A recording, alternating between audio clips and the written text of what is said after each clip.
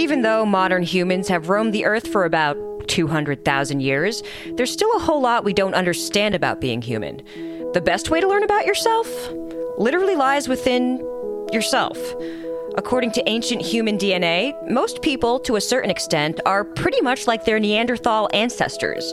And as for your teeth, they've been keeping a permanent and intimate record of your life this whole time, and they'll act as your faithful diarist for life. At the end of the day, our own genes and teeth help us understand who we are and why we act the way we do, offering clues to make navigating everyday life a little easier. Welcome to the Abstract podcast from Inverse. I'm Tanya Bustos, your host. Our first story is about the latest scientific evidence suggesting that most humans, to some degree, are a little bit Neanderthal. With a new list of archaic trait variants correlating to behaviors that feel especially relevant in modern times, scientists hope learning more about our ancient DNA can offer a new awareness about modern life. Our second story is about a tree-like part of your body that records intimate details about your life, your teeth. Keeping a diary of your life until the day you die, the tissues provide scientists with new insights on the biological impact of major life events. This is The Abstract, a look at the latest scientific discoveries and technology innovations from the reporters at Inverse. In each episode, we explore a single theme through two different stories. Up now, what having Neanderthal DNA means for modern people in everyday life.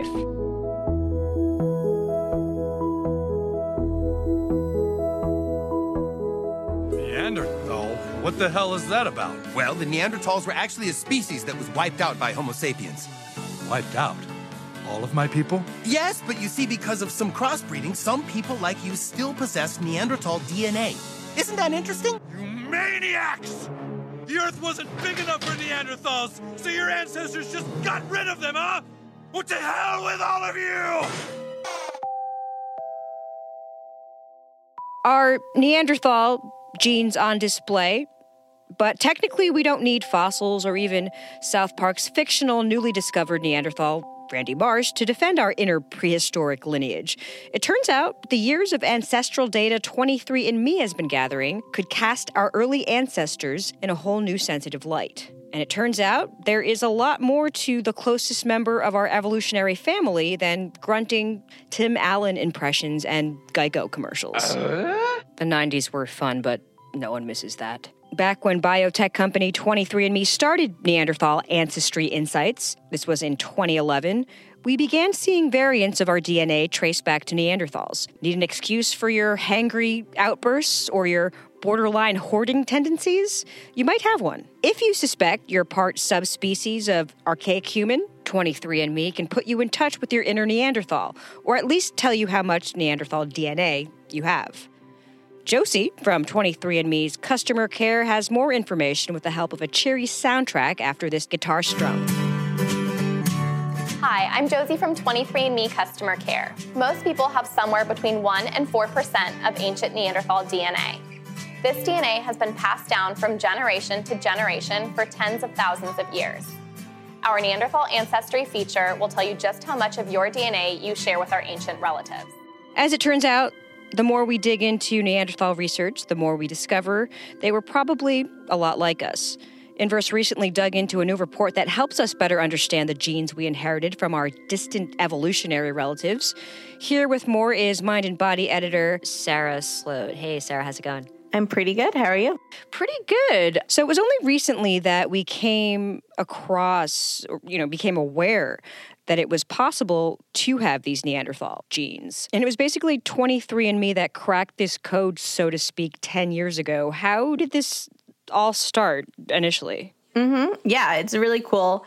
So it all starts with a team of scientists who sequenced the Neanderthal genome in May 2010. And these scientists weren't a part of 23andMe. And so they compared DNA samples from the bones of 3 female Neanderthals who lived some 40,000 years ago in Europe to samples of 5 present-day humans from China, France, Papua New Guinea, Southern Africa, and Western Africa. And then to understand the differences, they compared those DNA. And they also compared that DNA to chimpanzees to even see how similar the Neanderthal genome was to Homo sapiens, to us. And essentially, they found that Neanderthal DNA is 99.7% identical to present-day human DNA and 98.8% identical to chimpanzee DNA, which was pretty cool because present-day human DNA is also 98.8% identical to chimpanzee.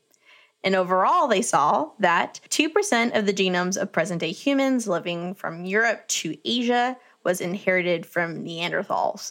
So that number has actually changed a bit now, but this is what the scientists discovered in 2010. Anthropologists had long speculated that Homo sapiens and Neanderthals mated, but this data that genes actually flowed from Neanderthal to modern human, this was the confirmation of that interbreeding. So, in going back to 23andMe, so they used that information and compared it to their, bulk of genetic data that they've accumulated from their customers, and they offered their first Neanderthal Ancestry Insight report in 2011. This is also fascinating to me because I'm a firm believer that we're all just sort of prehistoric beings in modern outfits, Totally. So I wonder if this is the case with these Neanderthal traits. Might we see any in modern behavior? Did we get any information about that? Yeah. And traits are tricky, right? Because it doesn't mean like you for sure are going to be like this because you have Neanderthal ancestry. But it could mean you're more likely to experience a certain sort of behavior or reaction to something. Basically, identify associations between Neanderthal DNA and human traits by looking through web-based surveys that are given to genotype customers. And there they could see the associations that they're looking for. And here, it's a wide range of things, including being less likely to have a fear of heights, being a better sprinter than a distance runner, having more dandruff, having difficulty discarding rarely used possessions, experiencing more itchy mosquito bites. It is really crazy to think that something that you're doing is because of this ancient lineage.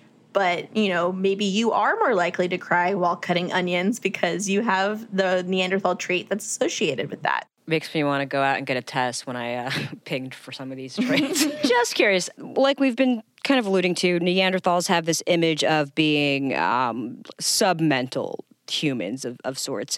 Now that we know we have more in common with them than we initially thought, do you think this slowly starts to cast them in a different light now that it's a little bit more personal, perhaps? Definitely. I think it's part of an overall shift. We now know that Neanderthals mourned for each other. They put flowers on their graves. They also created art. But I think for many of us, they are a part of our genetic lineage, and in turn, they're a part of our life. For me, I've done the test, and I have more Neanderthal DNA than 71% of other customers.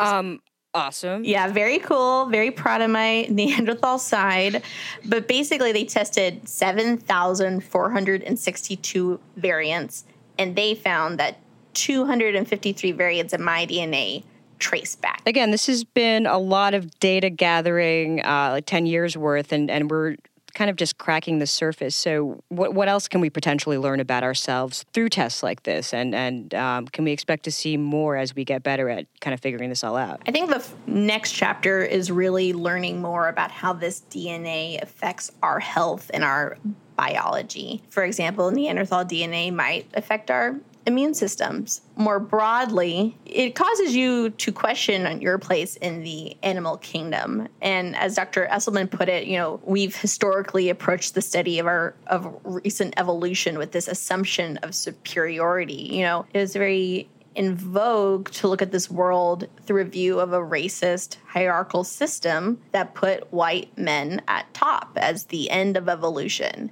New science was used to come to very bad conclusions. Learning more about another type of human and rethinking the idea that Homo sapiens are just the top of the top really causes you to rethink your place generally, right? Where instead of a hierarchy We're just part of an interconnected network of animals, of which humans are just one part of. We're just another animal. And I think that giving Neanderthals back their humanity is very enlightening when it comes to thinking about what it means to be a part of this world overall. Really cool stuff. Listeners can get the full story at inverse.com. Sarah, thanks so much. Always a pleasure. Thank you. Researchers discovered that physiologically impactful events in our lives, periods that may be stressful, such as birth or disease, all leave a permanent record on our teeth. Up now, how your own dental records disclose intimate details about your life.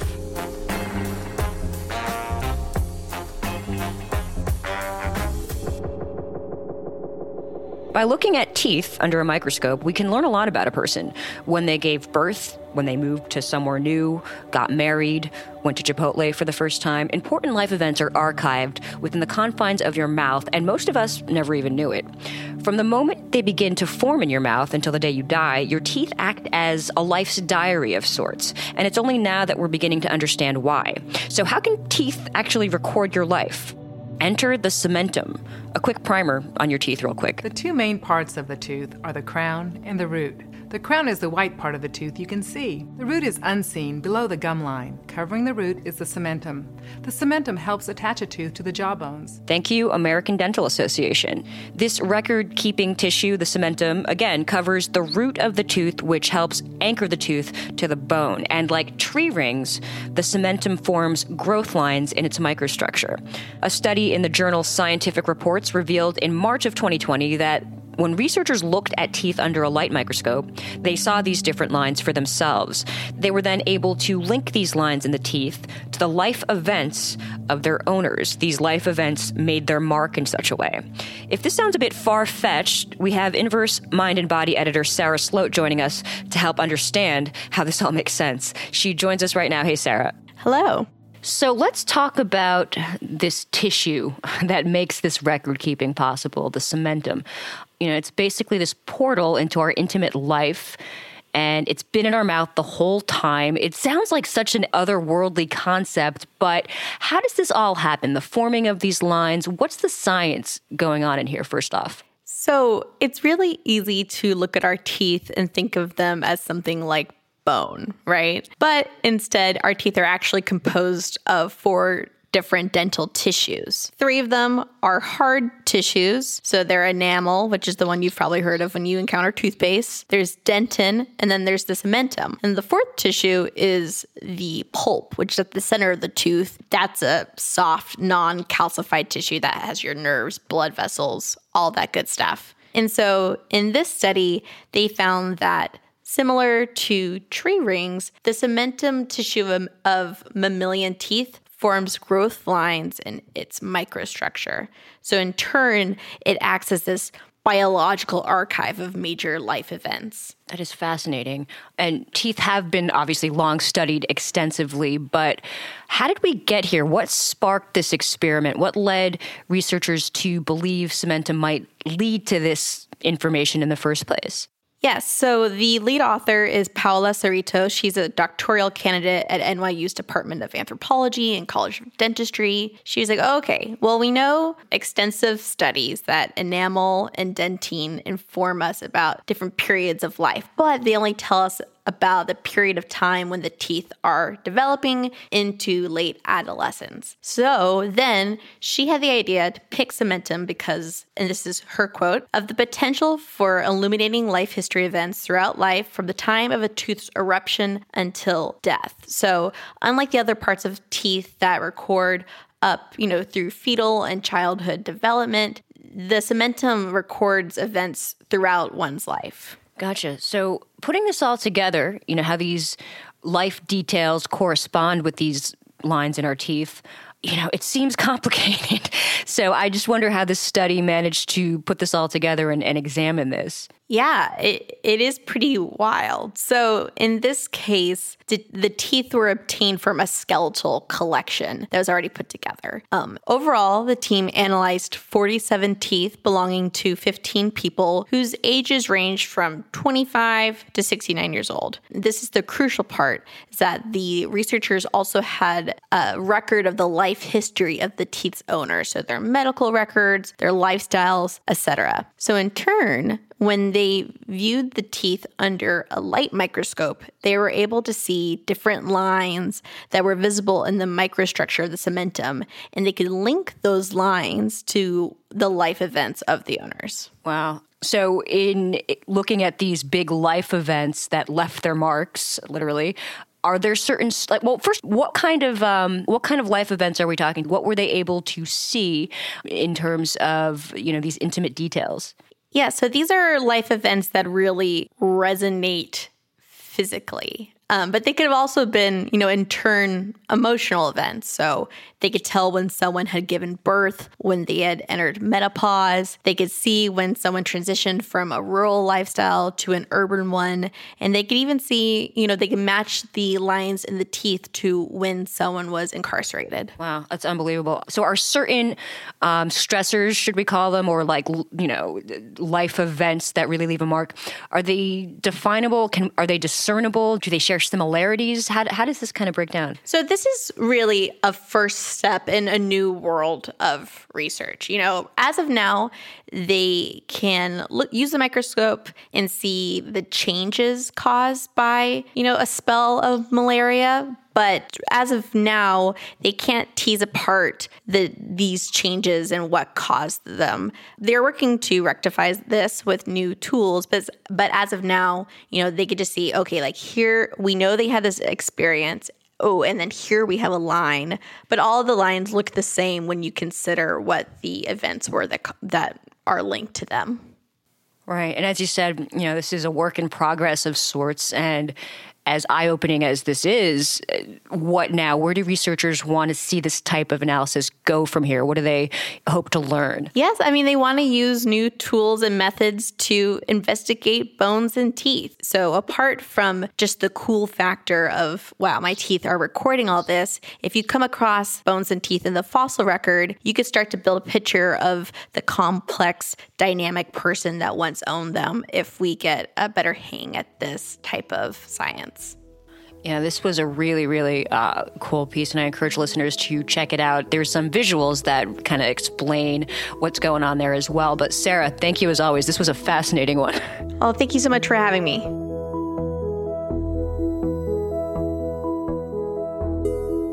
Head to inverse.com to read more about the latest details. You can click on the link in the show notes for all stories we talked about today. If you agree that science and facts matter more than ever, give us a rating and review on iTunes to help more people find The Abstract and other podcasts like it. New episodes of The Abstract are released 3 times a week. Find old episodes and more original reporting on science, innovation, culture, and entertainment at inverse.com. Look for The Abstract podcast on Apple Podcasts, Google Podcasts, Spotify, or whichever podcast app you use. For Inverse, I'm Tanya Bustos. Thanks for listening.